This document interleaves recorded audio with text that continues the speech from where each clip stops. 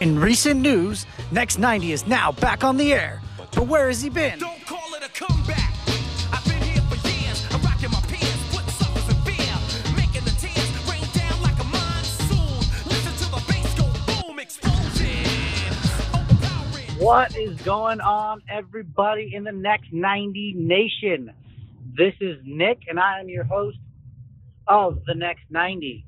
This podcast might have a little background noise, and you're just going to have to deal with it. Why? Because this is a first in Next 90 history. Yes, that's right, people. This is my first ever podcast from my car while I'm on the road. And this podcast is actually dedicated to the fact as to why I'm doing it from my car on the road. This whole entire week, I've been saying, I got to get into the studio. I got to lay down 3 podcasts. I gotta, and I didn't. I didn't do it. I should have. You know, I remember when I first got into personal development, I was obsessed with Tony Robbins. Still am, kind of. And I went to Unleash the Power Within, and he does it all over the world. They've gotten like very, very big. I probably did my first Unleash the Power Within 10 years ago or over 10 years ago. And it's an amazing, amazing experience, the energy that Tony brings. But he was talking about the word should. I should do this. I should do that. You know, I should lose weight. I should, you know, date my wife. I should be good to my kids. I should send that email. I should write down my goals. And we should. And all we do is end up shoulding all over ourselves. And he says, you know, you have to turn that word should into must, because we never do what we should, but we always do what we must. And so this week, my gottas turned into nadas.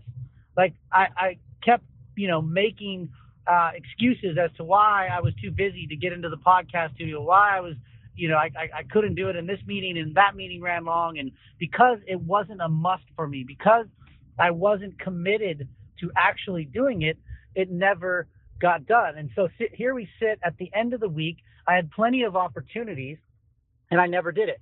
And now I just decided, screw it, I'm doing it. Why? Not because I owe it to the Next 90 Nation. It's because I owe it to myself.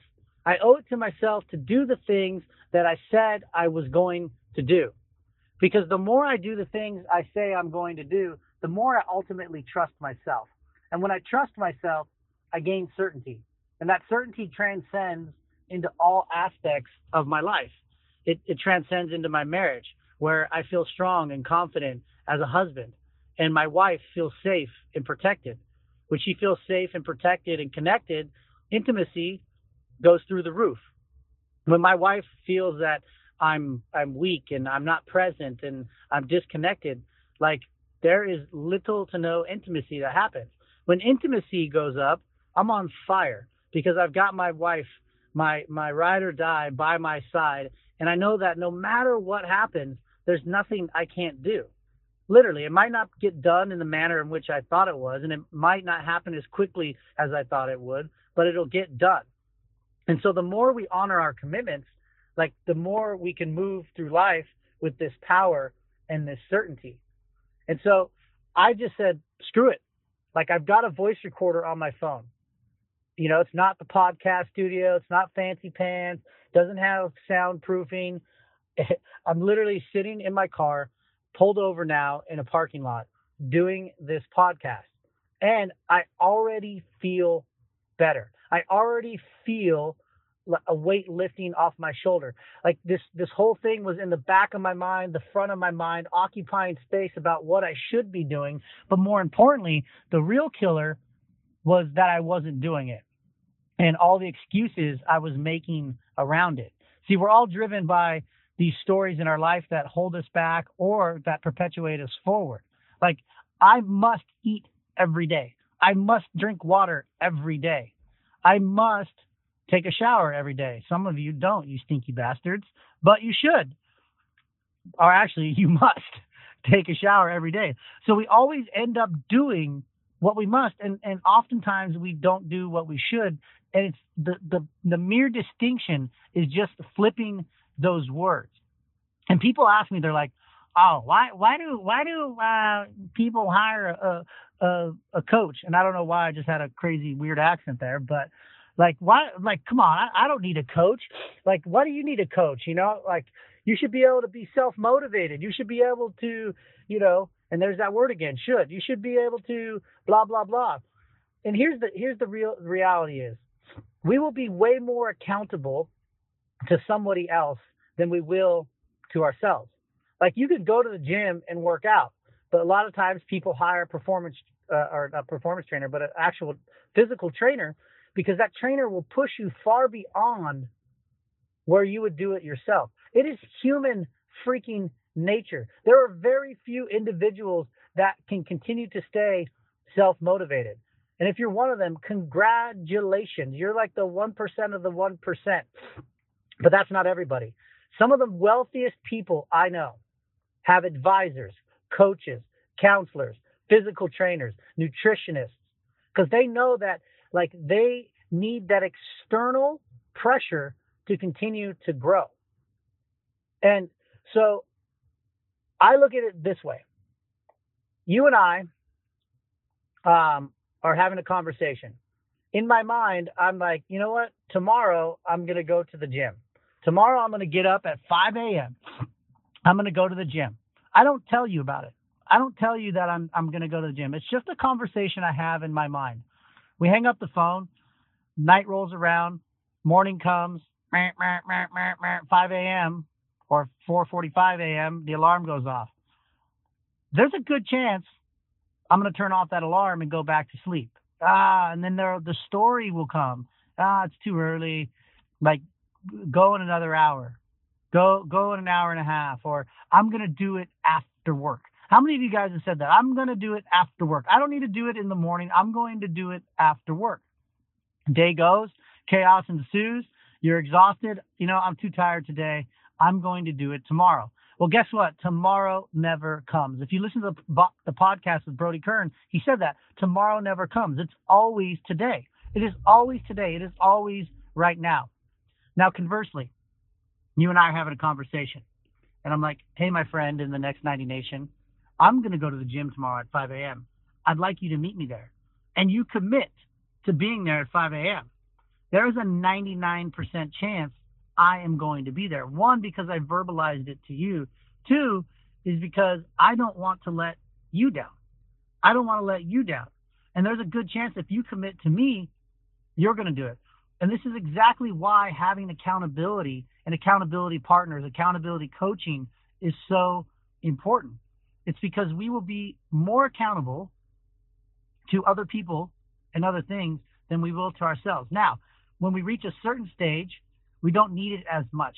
As you train yourself, as you understand this concept of turning your should into your must, you don't need it as much. But it has been 4.5 years that I have paid for a coach. I have a couple of coaches, and I pay them monthly to keep me accountable. One of them I just meet for once a month for a lunch, and we just catch up. And it's amazing. I get to talk. I get to be myself. I get to explain what's happening in my life, and I get a third-party perspective on things. And it's not that I always take 100% of their advice, because at the end of the day, it's my life. But it provides me space to see a perspective I possibly couldn't see. And so I am in my car, almost complete with this podcast, and it's taken me, right now, I'm exactly 9 minutes into the podcast. 9 fucking minutes into the podcast. 9 minutes. It's taken me 9 minutes to get this off my chest. 9 minutes that I've had for an entire week. 9 minutes that I've had for 2 weeks, in fact. But I've had more powerful stories than the 9 minutes that I'm spending right now. So I want you to look at your life. I want you to see, like, every time you say the word should, I want you to see and go, where am I saying I should do this? I should do that. You're going to notice you do it a lot. You're going to notice that there's a lot of things in your life you say you should do. Look at your physical body.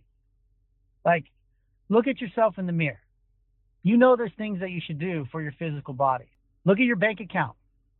You know there's things that you should do for your bank account, whether it's save more, make more, quit that job, send that email for a new one. Look at your marriage. Hell, we know there's a ton of stuff we all should be doing there. And our children. What are the things we say we should be doing with our children? Turn that into a must. I must spend quality time with my children, collectively and individually. I must take my husband or wife out on a date. I must get up every morning and pour into me first. That is all this is about.